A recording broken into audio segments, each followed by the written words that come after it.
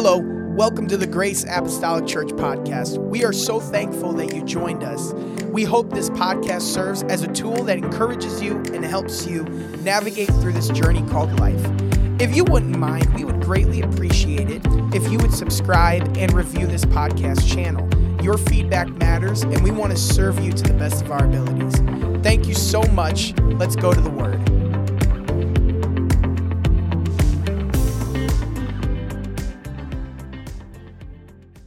Mark chapter 14, verse 3. And Jesus, being in Bethany, in the house of Simon the leper, as he sat at meat, there came a woman having an alabaster box of ointment of spikenard, very precious. And she brake the box and poured it on his head. And there were some that had indignation within themselves and said, why was this waste of the ointment made? For it might have been sold for more than 300 pence and have been given to the poor. And they murmured against her. And Jesus said, let her alone. Why trouble ye her? She hath wrought a good work on me. For you have the poor with you always. And whensoever ye will, you may do them good. But me you have not always. She hath done what she could. She is come aforehand to anoint my body to the burying. Verily I say unto you, wheresoever this gospel shall be preached throughout the whole world, this also that she hath done shall be spoken of for memorial of her. Is that an incredible statement that Jesus makes about this action of Mary? That everywhere the gospel is preached, throughout the entire world, right along with it, will be what Mary has done. And it shall be a memorial for her. I'm preaching memorial moment. Memorial moment. God bless you. You may be seated.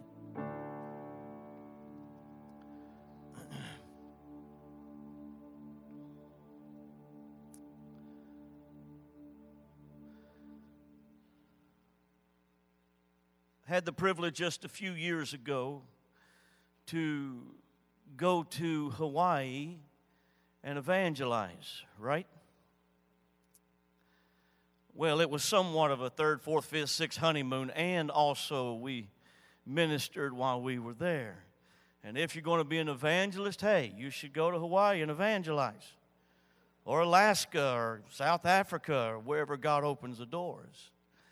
And as we were there in South Africa, one of the highlights was we visited the USS Arizona Memorial at Pearl Harbor. There, underneath the waters of that harbor, is that steel iron mass of a ship that was sunken when Japan came with their bombs into the harbor many years ago. And still within that ship, 1,102 fellow Americans are still entombed.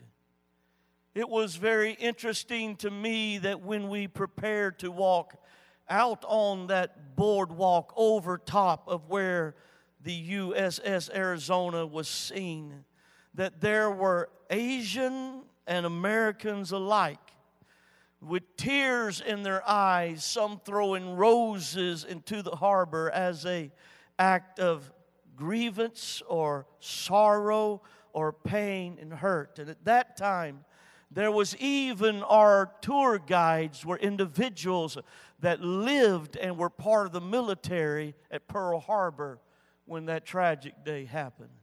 And you can believe when they spoke about their fallen comrades still entombed in the USS Arizona, it was still with a choke in their voice and a tear in their eye, and demanded that we were respectful of the sobering memorial of what happened to us as a nation and what we lived for and what we fought for and what individuals gave their life to somehow try to preserve, and we have the benefits of it even today. That's what memorials do. Memorials cause us to remember and never forget the price and the sacrifice that is paid. And not only the price and the sacrifice, but what would they give their lives for? Why was this sacrifice and this price exacted? Never forget this memorial. I've had the privilege to evangelize and also tour Washington, D.C., and there I stood face Abe Lincoln at the memorial called the Lincoln Memorial. There commemorating our great president of the USA. And on its side chambers is the famous Gettysburg Address that most of us probably learned in third grade, and probably a few of us can still quote. 77 years ago, our fathers brought forth on this continent a new nation, conceived in liberty and dedicated to the proposition that all men are created equal. And that powerful message that he spoke, that Gettysburg Address as we call it, was the heartbeat of a great president that shaped, even to today, so much shaped who we are as the United States of America. It was at that same Lincoln Memorial that Martin Luther King Jr. stood and began to give his famous speech of "I have a dream. I have a dream. I have a dream," he said, "that one day this nation will rise up and live out the meaning of its creed. We hold these truths to be self-evident that all men are created equal. I have a dream." And Martin Luther King Jr. shaped our nation because of his dream. And we have memorials to a great president and even memorials to MLK Jr. This is indeed what we as a blended nation are, and what we stand for is that every citizen should have rights and places in this opportunity of the United States of America. I have traveled just a couple of years ago and was able to go into Tower 1 in New York City. There at the base of this tower, that is at least one of the largest towers in the city, is Ground Zero. Ground Zero, the memorial of where the Twin Towers stood. And there are plenty plaques to remind us about terrorists trying to destroy our way of life, about a cowardly attack that will not face its enemy but comes sneaking into planes. And we remember every time that we see that memorial, the terrorist attack that came upon us, and the men and women that gave their lives trying to help those in the towers, the police and the fire department, and the fights that were fought subsequently to try to destroy and to get rid of this type of terrorist organization. We remember, and we don't ever want to forget who we are and the price that was paid, men and women that gave their lives. Even long before our time, there's still a cry that we can remember from elementary school. Remember the Alamo. As heroes like Daniel Boone, Jim Bowie, gave their lives so that Texas could be a part now of the United States of America. But memorials are not limited to the United States of America or nations even across our globe. But God Himself is huge on memorials.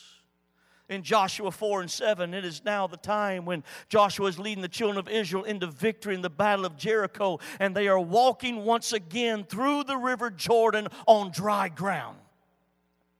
And God tells Joshua, get one man from every tribe to go into the river that is dry. They're walking through to victory on dry ground. And let each of them get a rock or a stone and place it upon their shoulders and bring it out.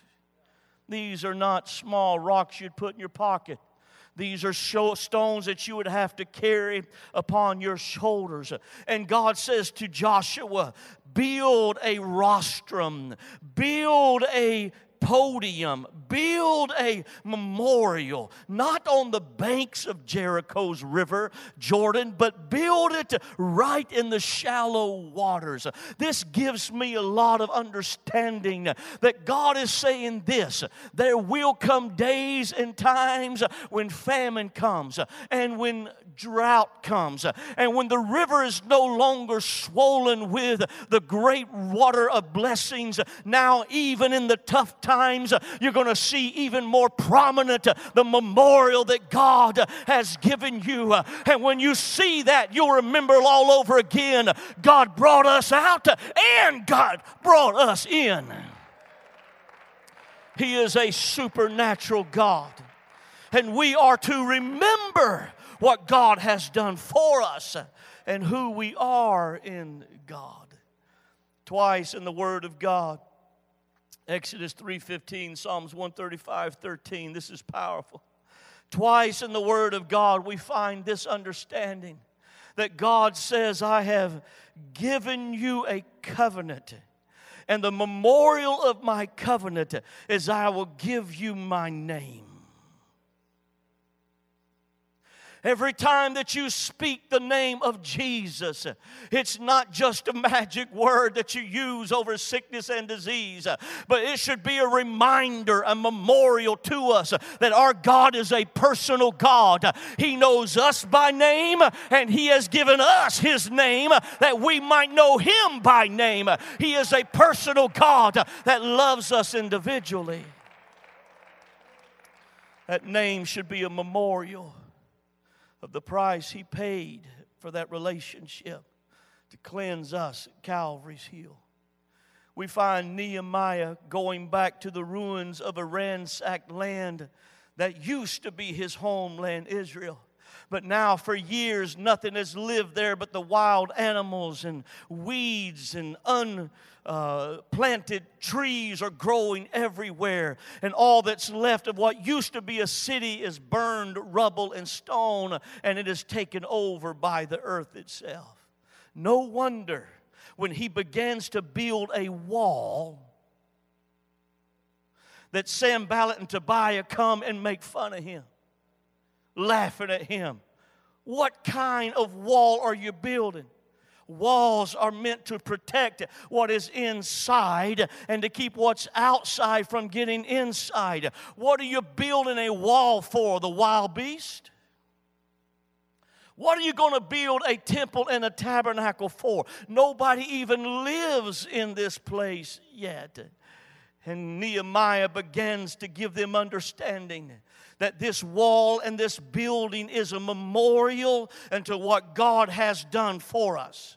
And if nothing else comes of this present and future, we're building it as a memorial that God has been our God.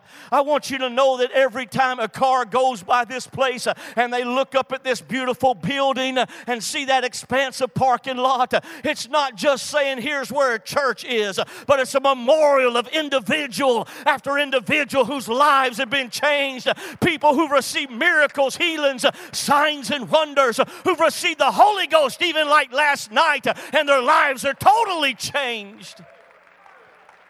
This building and all the sweat and the tears and the finance that you have poured into it, it's not just a building where we come to have social gatherings. It is a memorial to what God has done in our lives. In the New Testament, we find God still extending memorials, because it's Cornelius, that centurion of the Italian band, that Gentile whose prayer life is so faithful, and the sacrifice of his funds or his alms is so sacrificial that it comes up before God as a memorial. God hasn't forgotten the sacrifice of his giving, and God has not just put his prayers away, even though he's a Gentile. And now the memorial that every time, if you will, God turns around, there's that memorial. Cornelius is a praying man. He's a sacrifice, and God could not forget. He would always remember who Cornelius is. And so because of that, the Gentiles have now access to the New Testament covenant because of one of our ancestors that put memorials before God. I have come to a place in my life, I'm almost 30 years old now. Well, almost twice 30 years old, not quite, but I'll be 54 later this year. I had to figure it up. I knew I was born in 66.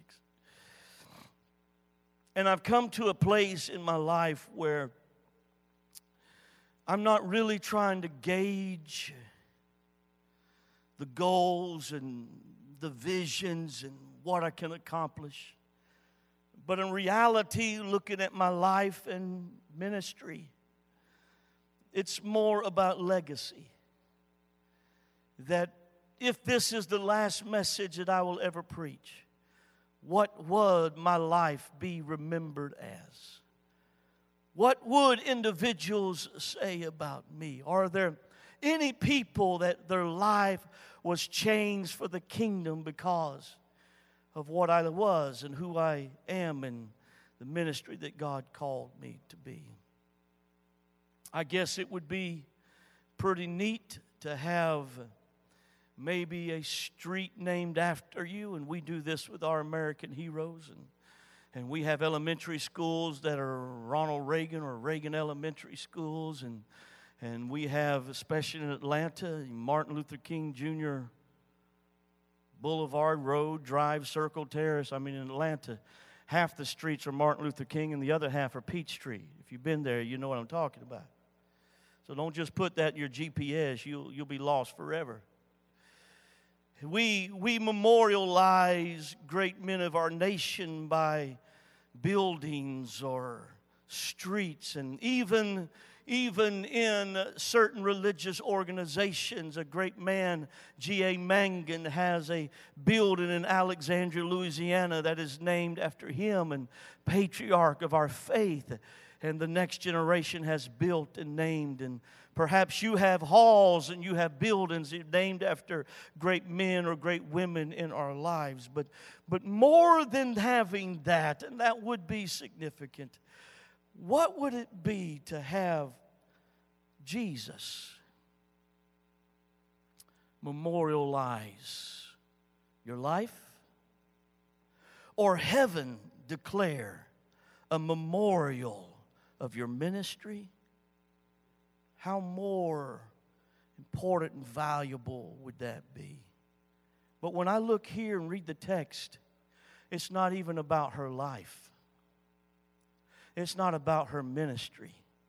It's about a moment. One moment. One moment in her life, and it was so powerful because of timing that Jesus memorialized her. So get the picture of what's happening here, and I have studied this extensively, and I will tell you this. Some theologians believe that you can find two very similar stories of this in the gospel. In my findings, I have put these stories together, and I find only one story with no contradictions of these stories being put together. You'll find this in Matthew 26, Mark 14, John 12, and Luke 7, and it's not duplicated any time in the Gospels like you will with the 4,000 fed and then the 5,000 fed. So that's two stories, but this seems to be just one story. And of the four Gospels, of course she's in every gospel, because the Bible said everywhere the gospel is preached, it'll be spoken of her for what she has done. Matthew 26, Mark 14, John 12, Luke 7. Only Luke 7 is not chronological in events. The others wait toward the end of their chapter when this particular situation, or the end of their book, when this story happens. But Luke brings them quickly in chapter 7, because the characters in this story are very important characters that need to be mentioned more than just at the end of a gospel. So here we are, and Jesus is celebrating the Passover, and this will be the last Passover that he will celebrate. And it is now that he has resided in Bethany, which is 3 or 4 miles from Jerusalem, a little bedroom community that could be even walked to as they did in that time. And Jesus is staying with some of his favorite people: Martha, Lazarus, Mary. As he is called, he beloved these individuals. But there's an invitation from an individual in the town whose name is Simon. And Simon invites Jesus and the disciples to eat at his house. Lazarus is also invited. Martha is also invited. It seems strange that Mary is not invited. Now, when you see Simon introduced in the Gospels, you'll find he's introduced slightly different ways, but put the picture all together. Matthew 26:6, it says Simon the leper. Mark 14:3 calls him Simon the leper. Luke 7:4 says it was a Pharisee's house. And later Jesus addresses him as Simon. So it's obvious that this man is not a leper presently in the story, but he used to be a leper. Because leprosy in that day was very contagious. And when you had leprosy, you was put outside the city in a leper colony and not allowed to have fellowship with the community. So obviously, this is an individual that used to have leprosy, and probably because of his gratefulness to Jesus, Jesus probably healed him earlier in the Gospels. In fact, you can surmise that perhaps he's the leper of Mark 1 or the leper of Matthew chapter 8. So Jesus has been invited by Simon, who used to have leprosy, but probably Jesus healed him, and he's there to celebrate what God has done. He's got his family back, he's got his life back, he's got everything back, and he wants to celebrate Jesus. No doubt Martha was there because she's the best cook in town, and it's well known that she is the favorite cook, perhaps, of Jesus. Lazarus is there also, representing a tremendous miracle, because just a few short days before, Lazarus was dead. And Jesus spoke into the inky blackness of his grave, and Lazarus was resurrected. So it seems to be a party atmosphere, a celebration of the miraculous healing and the miraculous resurrection power of Jesus. And so they are reclining on pillows and eating off a pallet close to the floor, as the custom was, and they're enjoying their meal. Probably there's laughter. Maybe over in the corner, if he could afford it, there was live music as they're playing the harp, and there's joyous occasion, and Martha has cooked her best, Jesus' favorite, and everything is smelling so scrumptious and tasting so wonderful. And then uninvited into the house comes Mary. I wonder, and this is just supposition, if Simon had previous connection with Mary in sin, or if not, perhaps somebody in his family. He seems to have a personal grudge and insult against Mary. And she walks into the room while they are laughing and perhaps telling jokes. And of course, it's clean ones. Jesus is there, right? Telling jokes and eating and enjoying the celebration. But she comes in with tears pouring down her face. And within her hands is a stone vessel, soft rock alabaster. And when she gets to where Jesus is, she doesn't open it with a lid, but she breaks the alabaster box. She begins to pour spikenard over the head of Jesus. And you've got to realize what an interruption this is. While they're laughing and enjoying and celebrating, she has come in with soberness and with tears. And when she pours that spikenard, the spikenard is so powerful that they declared days later, when he's sitting on when he's pinned to the cross, he could still smell the spikenard that was upon his body. It is so potent. It is so strong that now they can no longer taste the food in their mouth. All they smell, all they taste is spikenard. She has ruined their party, their joviality, their laughter is gone. And with tears, she begins to wash his feet. And she dries his feet with her hair. Now, John 11:2 says very specifically, it was that Mary who anointed and dried the feet of Lazarus' sister. And now she is worshiping, thanking Him because out of her, God had cast demons. Jesus had so ministered to her that sicknesses and disease, infirmities and possessions of her past, she was delivered and healed. And as this action is happening, Simon, as well as many of the other disciples, become upset at this display. They were having so much fun. They were celebrating. Everything was going good. This is uncalled for. This is out of place. This shouldn't be done here. It's not the appropriate and the right time to act this way and to do this. So they try to find as much fault as they can with her. And some are saying, what a waste. She just took an alabaster box full of spikenard and poured it out.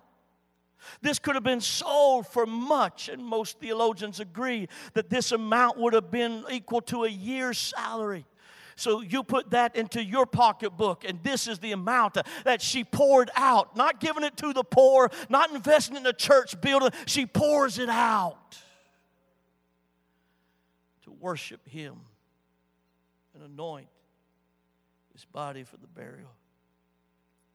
And Simon himself begins to remember who Mary used to be. Not who she is, but who she used to be. Isn't it strange that he used to be a leper, but he doesn't remember that? But she used to be a sinner and possessed and needed healing, and he remembers that. If Jesus really knew who this was, He would not allow this nonsense to go on. And so with the seemingly overall, or at least the majority, upset at this woman, Jesus begins to speak. She's doing for me what you have not. Washed my feet, anointed my head. Even my whole body, and dried my feet as her tears had washed them. And you have not. And then Jesus begins to make this statement that what she has done, everywhere the gospel will be preached, it will be preached. This action, this memorial moment, this moment will be memorialized right alongside of the gospel.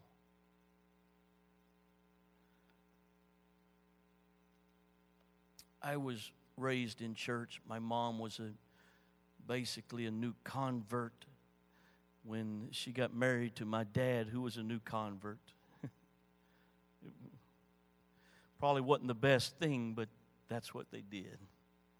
Two new converts immediately began to have children, my sister and myself. So I was raised in the church. I think I was 3 days old.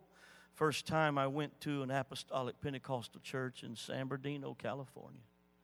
Heard Howard Davis preach. I got the Holy Ghost at 5 years of age. Fayetteville, Georgia, where my stepdad, when my dad died of a car accident, God put my mom and my stepdad together. His wife had died of cancer.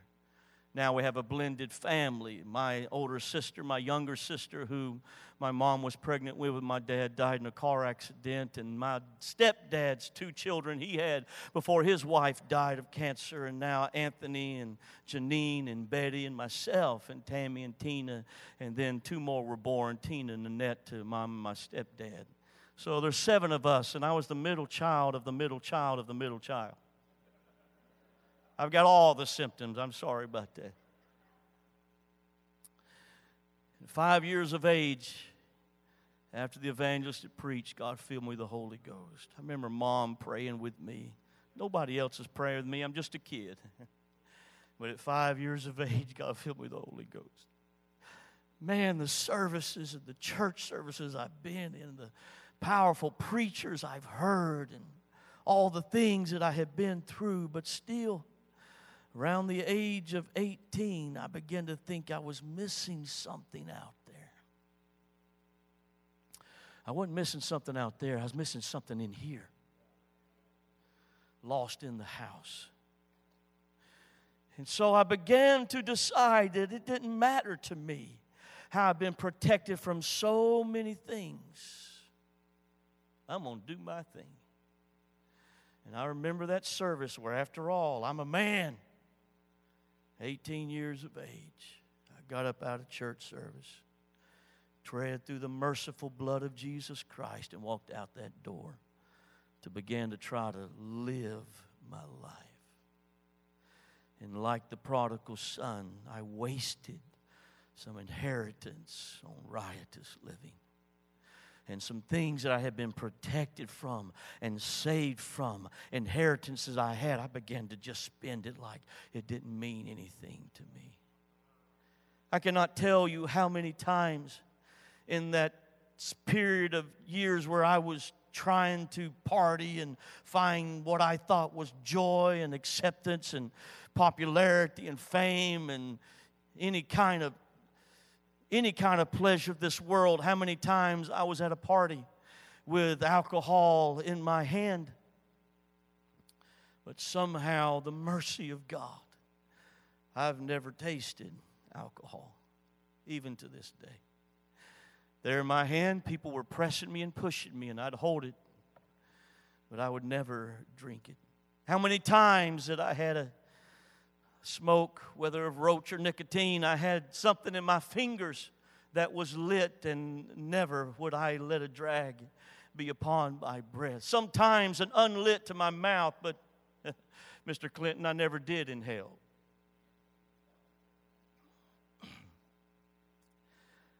I can't tell you how many times the opportunity to be spaced out on drugs and consumed and addicted by alcohol was right there in front of me. But somehow, not me by any means, but the mercy of God and the grace of God just somehow kept me from that. But I ashamedly tell you, I pursued the opposite sex for any kind of pleasure I could find with all of my being, and found myself in more trouble than I could get out of. I was working at a delivery pizza place, and there was a young lady that manned the phones.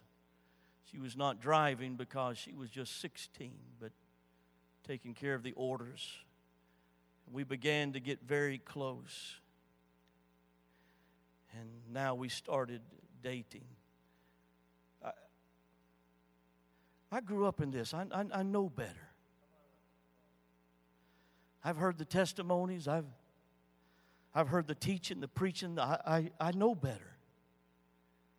But because of her lack of accountability, of parental guidance, and because I refused to listen to wisdom, we began to get closer. Until one day she came to me as a 17-year-old with tears in her eyes. I was 19. And she says, "Tim, I'm pregnant. And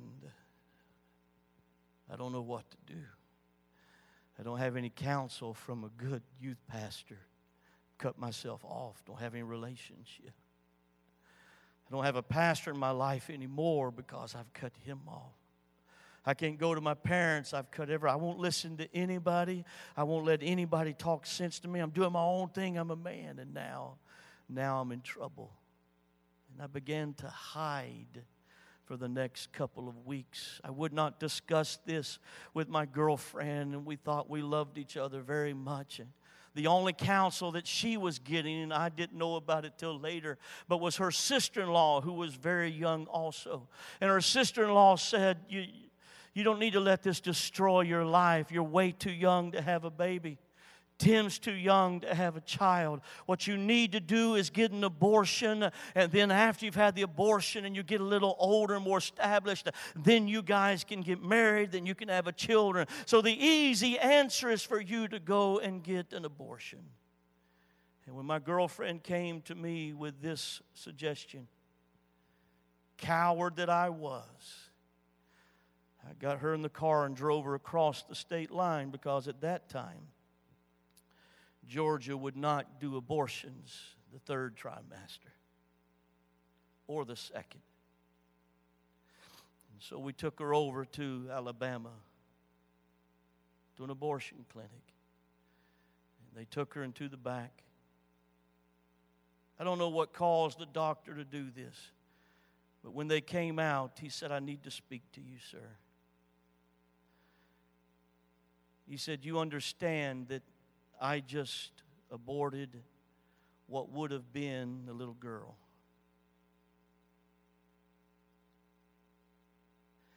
And that you need to be more careful with the way you behave and the way you act. And I realized that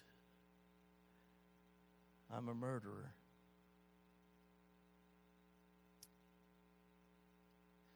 So we get in the car and we head back toward home. And that big lie that was told us, just get this out of your life, everything's going to be fine. The shame of what we had done caused our love to turn to hate. And she couldn't stand the sound of my voice.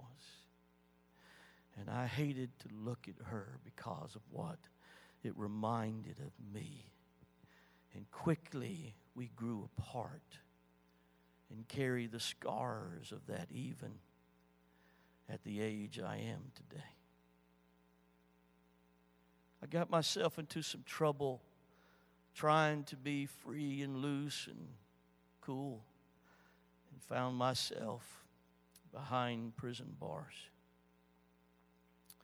Society had deemed that it was better for me to be punished behind bars than rather for me to have any fines or any probation. I can remember the first time I spoke to that individual in prison with me.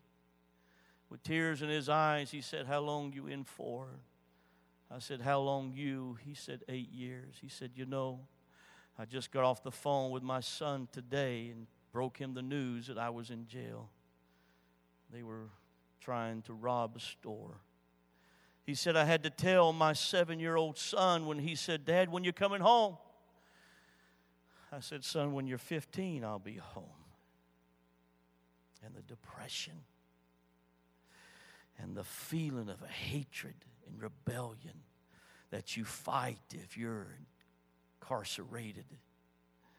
The fear that is in that place of the hurt that could come to you, all them battles and the spiritual wickedness that invades your dreams as you try to sleep. I understand all of that. Finally, I guess I had found my pig pen, because I prayed a prayer, God, if you'll just get me out and heal my broken heart, I want to live for you.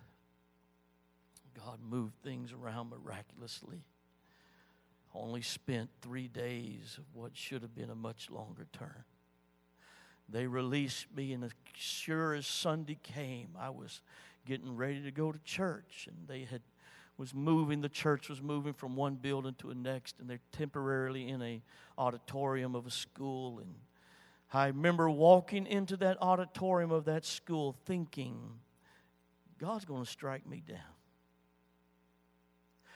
And when I walked through that door, knowing the sinner I was, the adulterer, the murderer, the cheater, you name it, I expected lightning to hit me, and I was going to beg for mercy. But when I walked through that door, I felt love stronger than I think I've ever felt in my life. And the mercy of God was reaching to me. I don't know what pastor preached. I just wanted him to quit preaching so he'd give an altar call. And as soon as he gave the altar call, I ran down that auditorium as it was slanted downward on the stage about 4 feet high. And there I stood at that stage, what was the altar of that church, and I began to pray. I remember someone laying hands on my back. And as I started to repent, I took my jacket off. I turned around, took my jacket off, and threw it on the first folding chair there. And it was my Sunday school teacher, Jack White, praying for me. And he laughed and he said, Tim, you've come to do business, haven't you? It ain't one of these praying through 100 times before and going back out like you've done 100. You have come to do business. And I said, Brother White, I'm so sick of living the way I am. I'm in so much trouble. I need Jesus. I need Him every day of my life. I never want to go back on my relationship with Him. And that day at that place, God refilled me with the gift of the Holy Ghost, evidence of speaking in tongues. And His love and His mercy and His grace grew stronger and stronger and stronger. About maybe 6-8 months later, I was in the prayer room. God was dealing with me. And finally, everybody had left the prayer room. It was a pre-service prayer. Everybody had left the prayer room, and I was there by myself. God began to speak to me of a calling in my life. And I can remember specifically saying, God, if you want me to go to Africa and eat snails or Philippines and eat dogs, whatever you're asking me to do, I'll go. I'll go. I'll be your servant. Walked out of that place, and when I walked across the foyer, pastor was coming out of his office. They had been singing for some time. And for some reason, I thought it was a great idea to stop him and his anointed walk from his office to the church where he was going to preach and deliver to hundreds of people. And I said, Pastor, I've got to stop you because I feel like God has called me to preach. And I've said, yes. I don't know. I thought maybe he was going to jump up and click his heels and embrace me and say, welcome to the family, preacher, man of God. Instead, he put heavy hands upon my shoulder, and with a look of strong concern, he said, Tim, don't you dare tell anybody. Don't tell anybody where you've come from.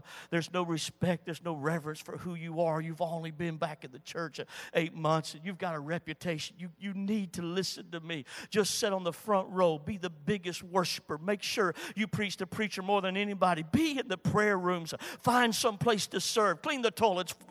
Mow the grass. Find some way to have a servant spirit. And it'll begin to become obvious if you've got a calling in your life. And so I did. I sat on the front row every service. I was mowing the grass for nothing. I was serving everywhere and anywhere I could. I was preaching the preacher in the prayer room. And after about a year or so of this, I began to realize that, you know what? Angels come to church, but not the kind with wings. These had skirts on.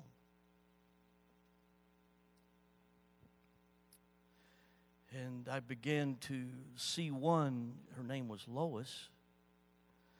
And wow, what a worshiper she was. What a prayer warrior she was. Got her filled with the Holy Ghost at 16 years of age. But now in the 5 years since she had been there, such powerful anointing upon her life. And we began to date a little bit.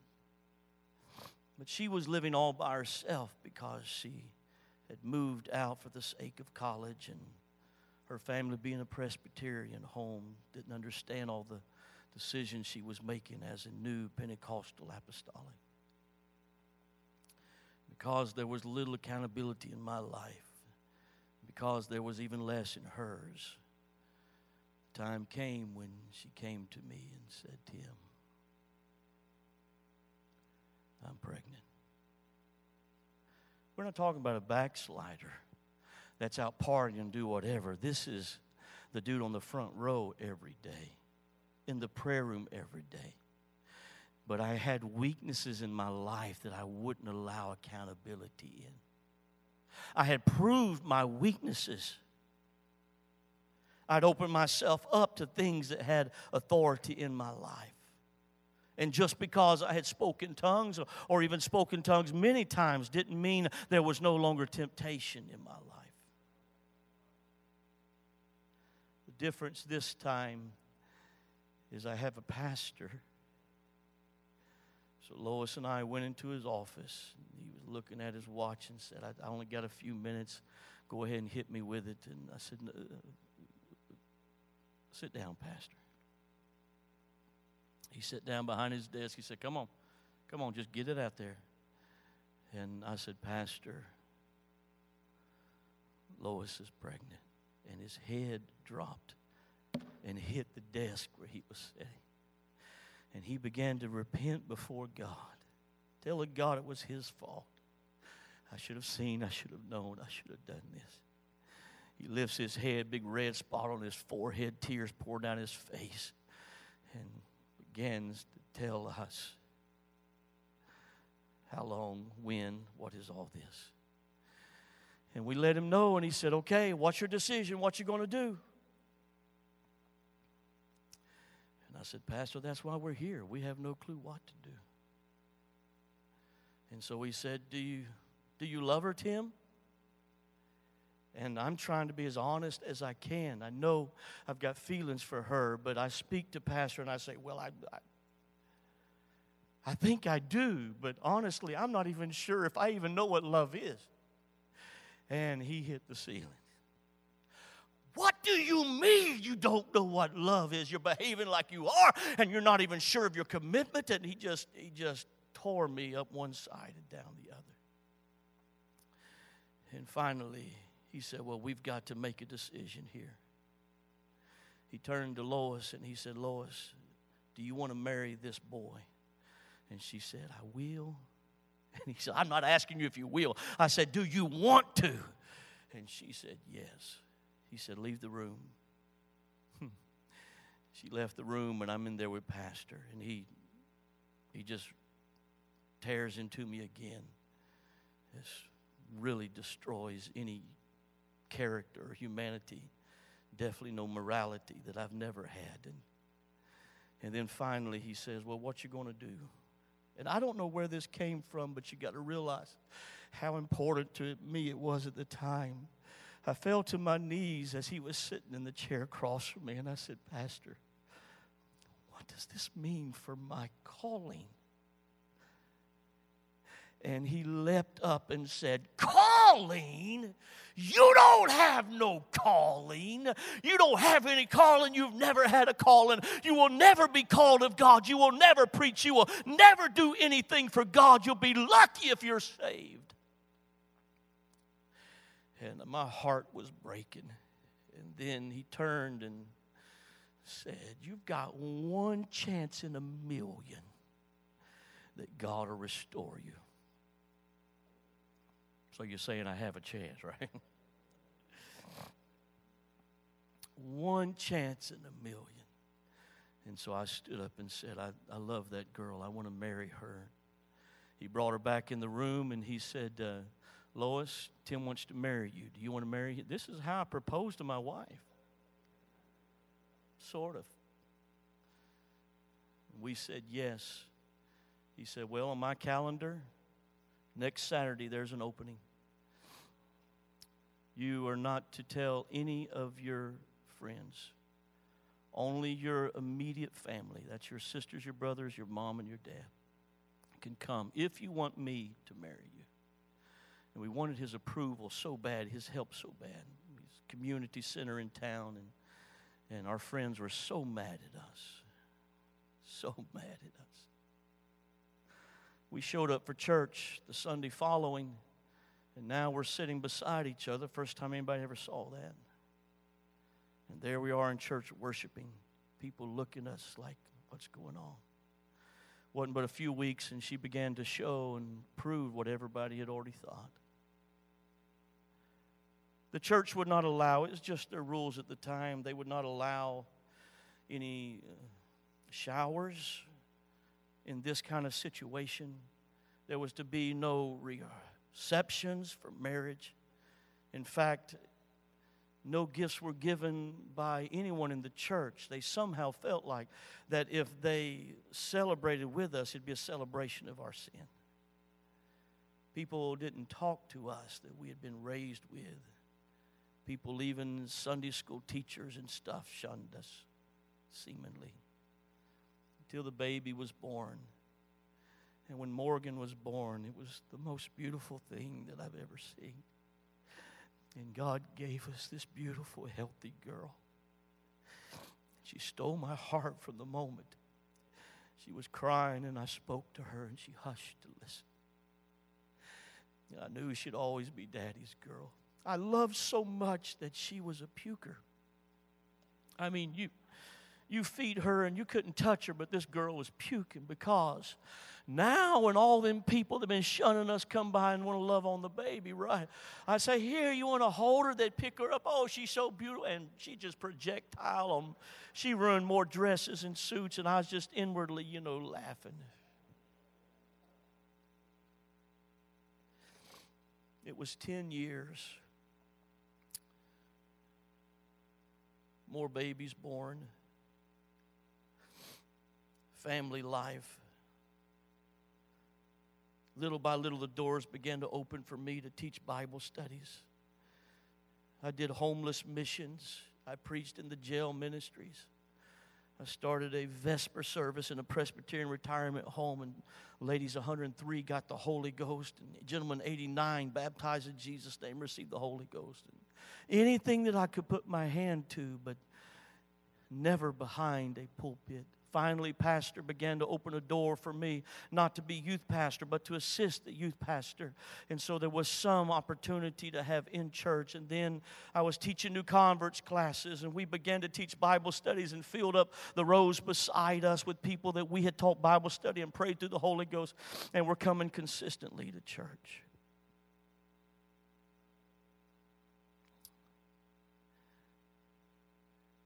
And then at 30 years of age, God opened the door for me to begin to evangelize. And in 24 years of full-time evangelism, I've been all over the world. I've literally seen the dead raised, the crippled walk, disease and sickness eradicated. Thousands upon thousands received the gift of the Holy Ghost. But here's the deal. I'm not over it yet. I'm still amazed that Jesus would forgive me. His dirty, rotten, pig-smelling prodigal. I'm beyond shocked that he would call me, and when I failed him, that he would restore a calling. I'm blown away that he will anoint me to preach the gospel all over the world. I can't believe, it's unfathomable, unbelievable, just inconceivable that he would use me to lay hands on sick and they recover, that somehow the gifts of the Spirit could operate through this broken piece of dirt. How could this possibly be? I'm not over what God has done for me. When I think about this story, I understand how Mary breaks her alabaster box, and she's exposing the thankfulness of what she is now because of where she used to be. It's reminding everybody in the place, oh, that's Mary the harlot. That's Mary the one with 7 devils. That's Mary the one that had all this sickness and disease. That's who she is, but that's not who she is. That's who she was before Jesus. When you remember the pit from which you are digged, it causes you not to somehow glory in where you are, but it glories who He is and what He can do when He has nothing to work with.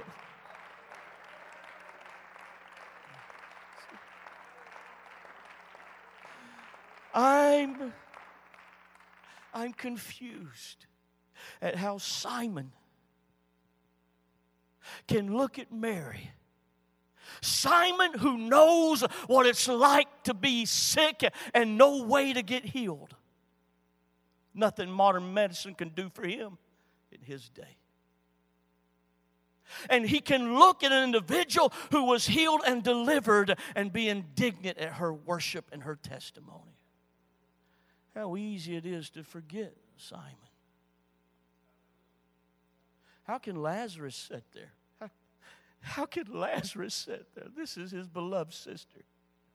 And he who was dead and his body was decaying, and Jesus resurrected him back to life. How can Lazarus sit there and somehow not be broken by the conviction of what he used to be and what Jesus did for him? It is easy to get carried away with the life that we have now and remember the pit from which we were digged.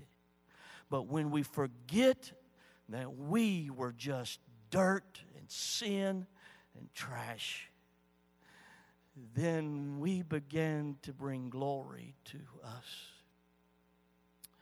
and our group and our this and our that.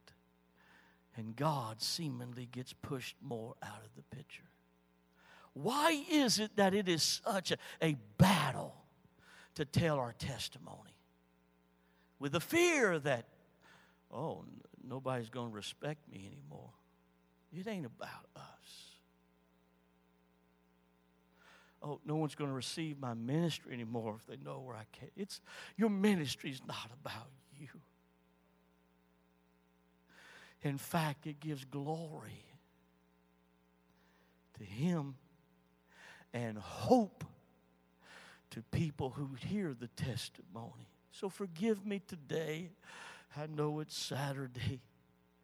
But forgive me for coming into this service and breaking my alabaster box of my testimony, and the aroma of why I love Him and what He has done for me permeates this place. And it's changed the atmosphere. No longer are we wanting to shout and dance. No longer are we wanting up and jumping down, but it's fragrant in your mouth. You can't get away from what God has done. This is the moment that heaven memorializes worship, gratefulness, thankfulness. It's when in the midst of what everybody else might say and think, doesn't matter, because I'm not doing this for them. I'm giving glory to Him. I am not telling you my testimony so that you will feel sorry or feel anything for me. I'm doing this because I want you to know how good God has been to me. That I don't deserve to be refilled with the Holy Ghost. I sure don't deserve to have any kind of ministry. There's nothing that I have done. There's nothing that I could do to deserve any of the goodness that He has been to me. But He just is so good. He is so full of mercy. His love is everlasting. His kindness is beyond any kindness. He reaches down to the uttermost and saves. He pulls us from the deep miry clay and puts us on a rock where we're stable, where we're foundational. This is what He does. It's who He is. It's why I am here. Not because I have some talent or giftings to move people in congregations, but simply because He loves me. And I love Him. I love you, Jesus. I love you, Jesus. I love you, Jesus. It doesn't matter to me what anyone thinks when it comes to my relationship with the Lord, because He loves me. And I'm grateful and I'm thankful. And if I live many, many years and water goes under the bridge for years upon years, I always want to carry the scars of where I've used to be. So with a quick look, I can see, oh yeah, that's who I used to be. Because it's not about me and what kind of reputation or position or like, it's all about glory unto God.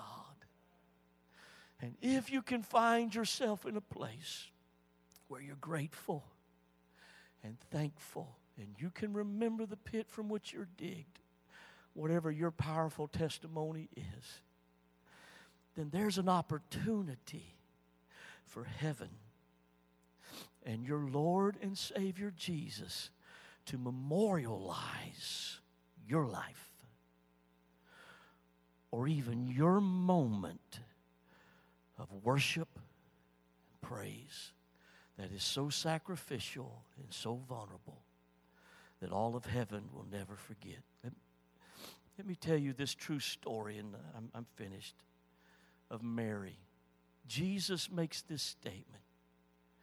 Everywhere everywhere the gospel is preached, this that she has done will be a memorial for her. And from that moment on, there's a character. You'll never find this character in the Gospels until after this story, whether it's Luke 7 or it's way in the end of Matthew. You won't find it until this story. And then there's a story called Mary Magdalene, this character. But it doesn't mean Mary who came from the city of Magdala. No. The scripture says very in particular in Luke, Mary who was called Magdalene. Mary Magdalene, because the word Magdalene means rostrum. It means podium. It means memorial.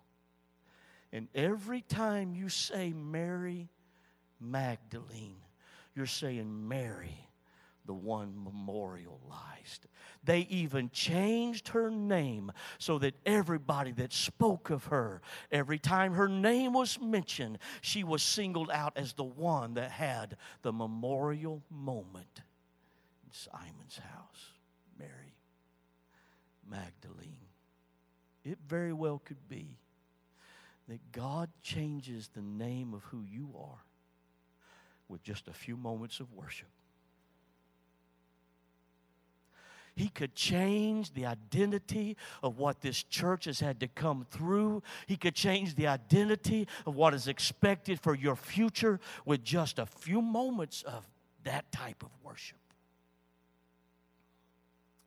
It becomes a memorial moment that heaven never forgets about. That heaven and God Himself always remembers. And when your name is mentioned, the way that you worshiped, even in the midst of peer pressure, the way that you showed your gratefulness, even in the midst of pride that tried to stop you, even when others say, oh, don't tell your story because people can't handle it, and you begin to worship in such a way, God says, I'm going to memorialize that. Change your name, your future, who you are. If you have a testimony of how God loved you, whether you've been in the church all your life or you've been a backslider or you were just a heathen or a good person before God found you, if you've got a testimony, I want you to stand all over the building. Why don't you remember again the pit from which you were digged? And where we should be today. Some of us prison bars are definitely in rehabs, probably some already in the grave. With broken families, with broken relationship, where we should be if not for Jesus. And then I'm simply opening up this altar. That you can come and worship like you have done many times before. But there might be just one or two that has an alabaster box today.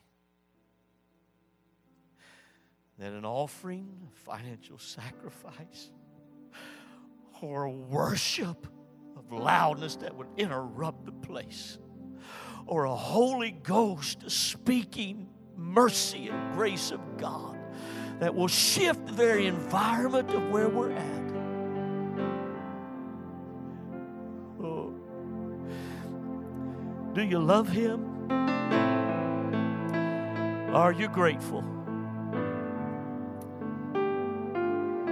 And according to your gratitude, according to your thanksgiving, somebody break an alabaster box right now.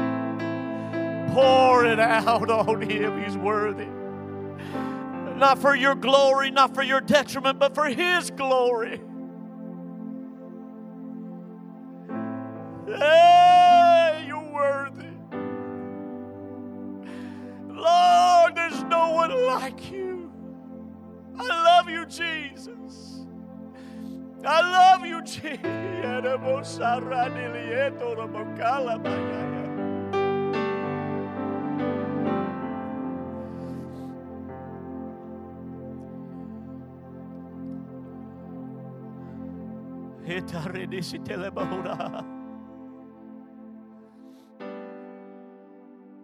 That's it. Somebody start worshiping.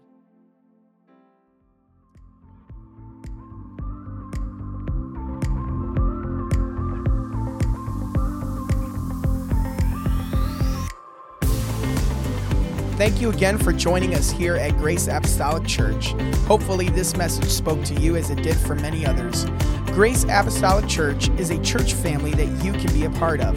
If you would like to connect to the church, the best way would be to visit our website at gaclawson.org or visit one of our services. Our service times are Sundays at 11 a.m. and Wednesday nights at 7:30 p.m. For more information, you can go online at gaclawson.org. Thanks again for joining us. We'll see you next time.